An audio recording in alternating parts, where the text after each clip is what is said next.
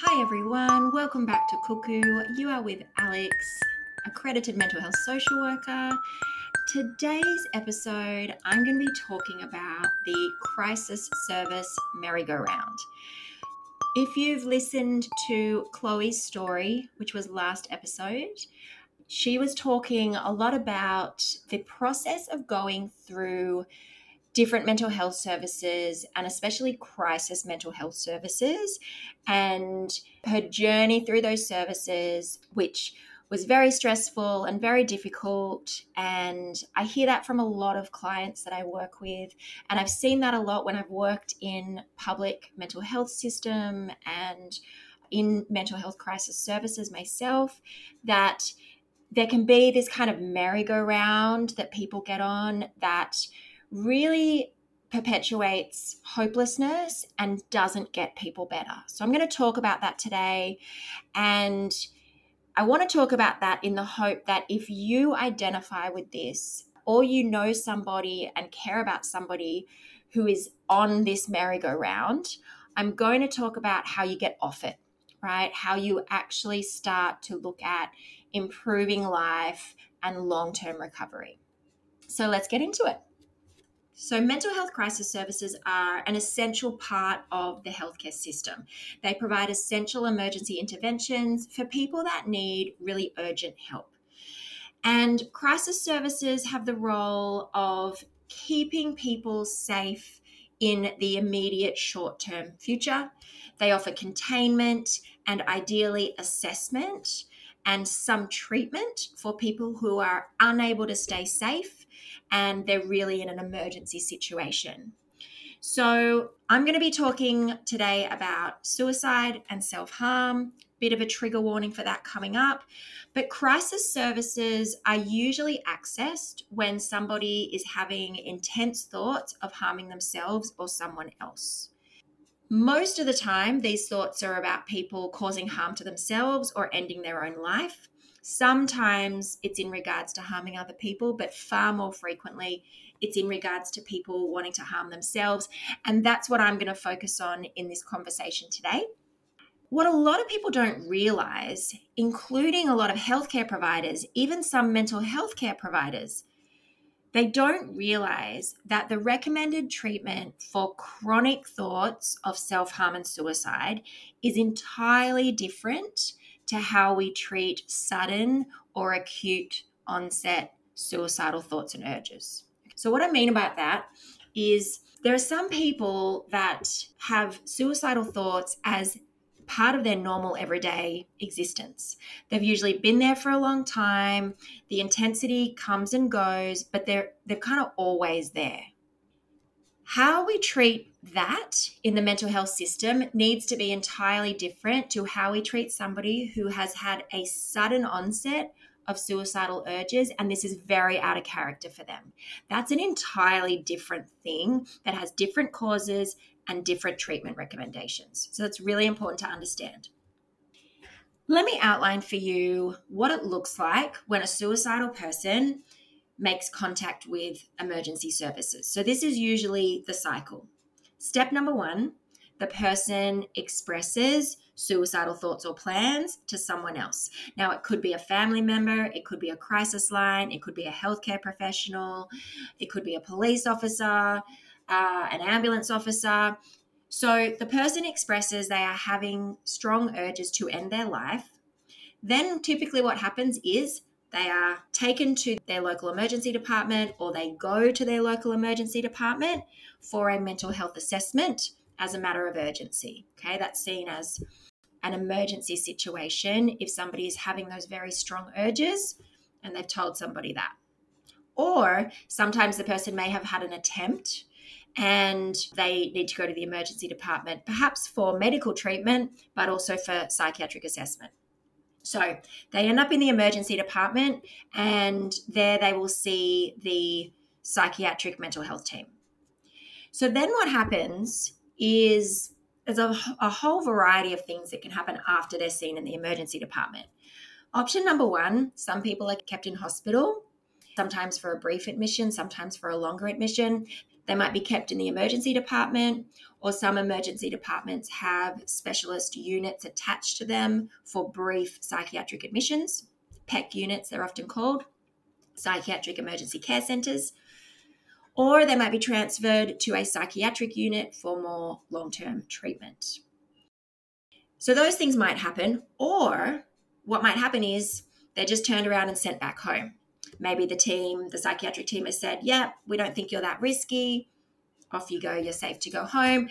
And they are obliged to provide some follow-up, which is usually a contact with the community mental health team within the next day or so at home. When this happens to somebody who is very suicidal, that can work well for somebody when those suicidal thoughts are new to them, they're out of character for them, and there's an underlying mental illness going on, such as a major depressive disorder or psychosis.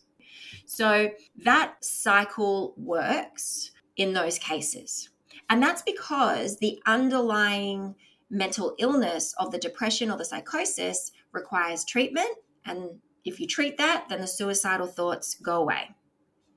However, for somebody where suicidal thoughts are there a lot, so I'm going to call this chronic suicidality. So for people where those thoughts are there a lot of the time, they've been there for years, and they come and go in intensity, but they're always kind of there.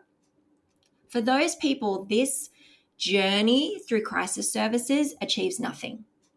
So they tell someone they're having suicidal thoughts, they go to hospital, they get assessed. Typically, the psychiatric team will say, well, there's no point keeping you because there's no underlying depression or anything that we can treat. Go home, follow up with your GP.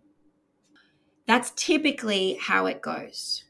So you can imagine for somebody who has suicidal thoughts a lot, if they're going through this process a lot, nothing is really achieved. They're just going round and round in circles. If the suicidal thoughts don't resolve, then they just go straight back around. So then they still have suicidal thoughts. They tell somebody, or they go into the emergency department for some reason. They get seen, they get discharged, right? The underlying problem is not being addressed because the underlying problem is a really chronic level of very high distress and hopelessness. Right? Now, people with major depression have that as well, but it tends to be more episodic. So I'm talking here about people where the depression, the hopelessness, the high distress is a really long-term experience for them. Now, that can happen in trauma. That can happen with some personality disorders. That can happen for people who are in long-term stressful or abusive situations.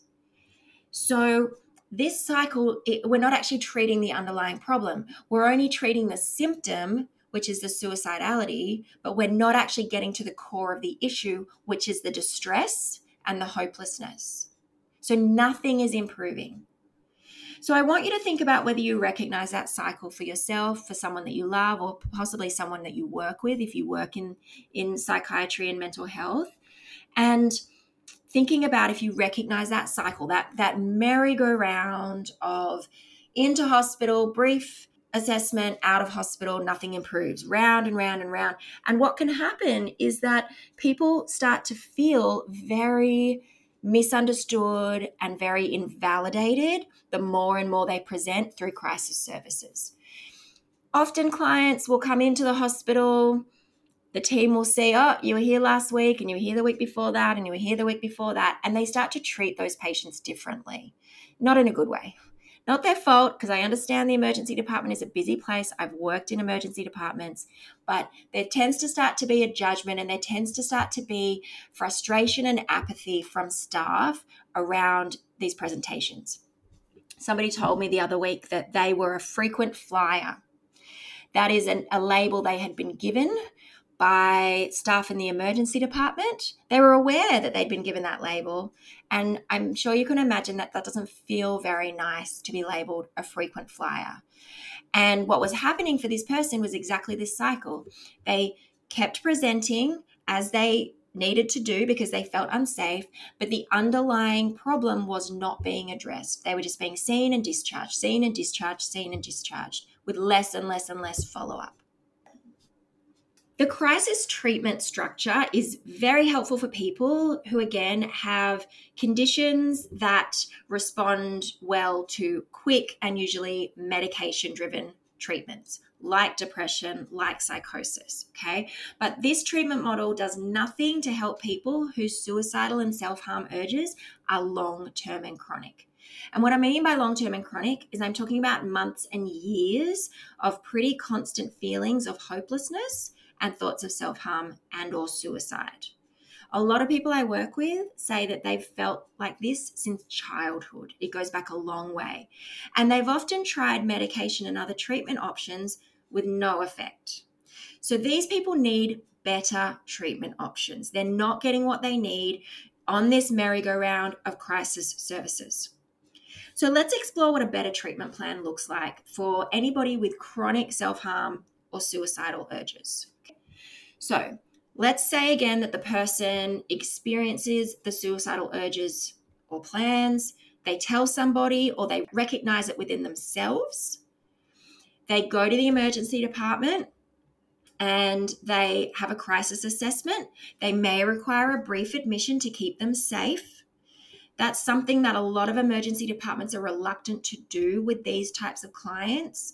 There is some evidence that long hospital admissions are detrimental to these kinds of clients, and there's some truth to that, but brief admissions can be necessary and sometimes helpful just to contain the risk and to get a discharge plan put together.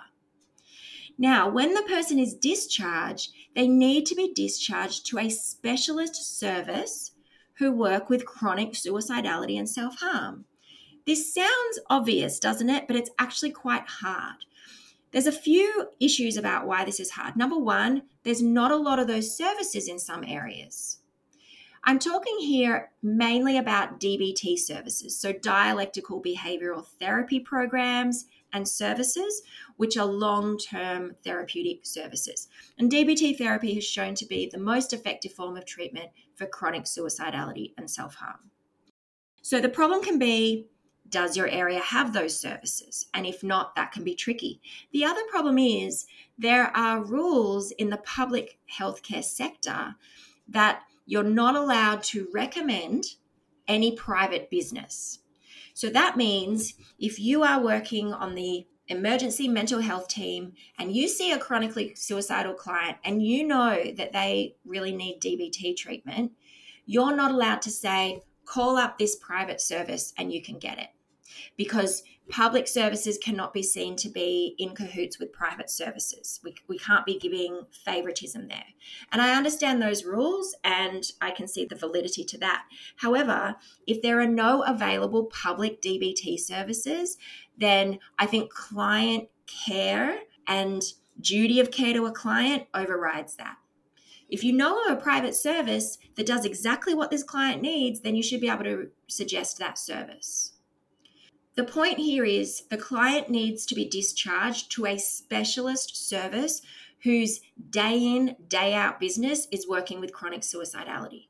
And that's not happening because so many times I hear clients get discharged from the emergency department and maybe they go and they just get referred to their GP. Their GP says, oh, go and see this therapist down the road who's a general therapist, maybe does cognitive behavioral therapy, is probably a great therapist, but has no specialist training in working with chronic suicidality.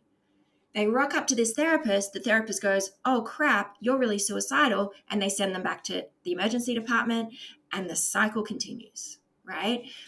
Specialist services, so the private practice that I run, for example, we specialize in DBT. That is our bread and butter work.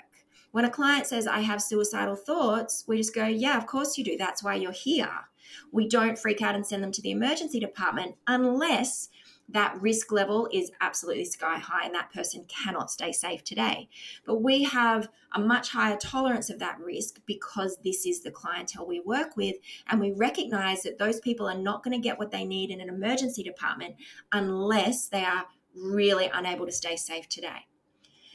Referrals to specialist services who work with this type of client day in and day out. It's so important. Also, what happens is that if clients aren't referred to the right service, they go and see the wrong service, it doesn't work, and then the client feels like they're failing. They feel like they can't be helped. They have not failed. It's just not been the right type of treatment. Once the client can find that specialist service, they get that long-term support. Ideally, their family also gets some support and guidance. They learn new skills. We focus on building distress tolerance. We focus on the underlying issue of very high distress and hopelessness. And we treat that. Now, if we treat that well, the suicidal stuff starts to diminish and go down. It might still be there in the background for a while, but eventually it starts to go down and eventually it goes away. And that takes time. This isn't short, quick therapy. It takes time and it takes a lot of work, but it is absolutely doable. And there's lots of research to show that DBT is very effective with people who struggle with this. If you identify with this and you identify with that roundabout, that merry-go-round of around services, just nothing is getting achieved, I want you to think about finding a specialist service in your area who work with chronic self-harm and suicidality day in and day out. It's going to be a DBT service. They're going to do DBT therapy, again, dialectical behavioral therapy. And I want you to get in touch with them and I want you to get into that treatment. If you don't have a face-to-face DBT program in your area, there are lots of online ones. So I'm in Australia, I run an online one. Overseas in America, I know they have a bunch of online ones. I know there's an online one in Victoria as well. I'll put some links into the show notes for you, but find an online service. I know that a lot of people prefer face-to-face, but it's better than nothing. Trust me, it's better than staying on this crisis roundabout, which is just making you feel worse. All right, I hope that's helpful. Please reach out to me if you have questions around this, if you have a family member that you're concerned about, if you're a parent with a child that you're concerned about. I have lots of resources for you guys, and I'd love to hear from you. Once again, thanks for listening, and I'll catch you next time.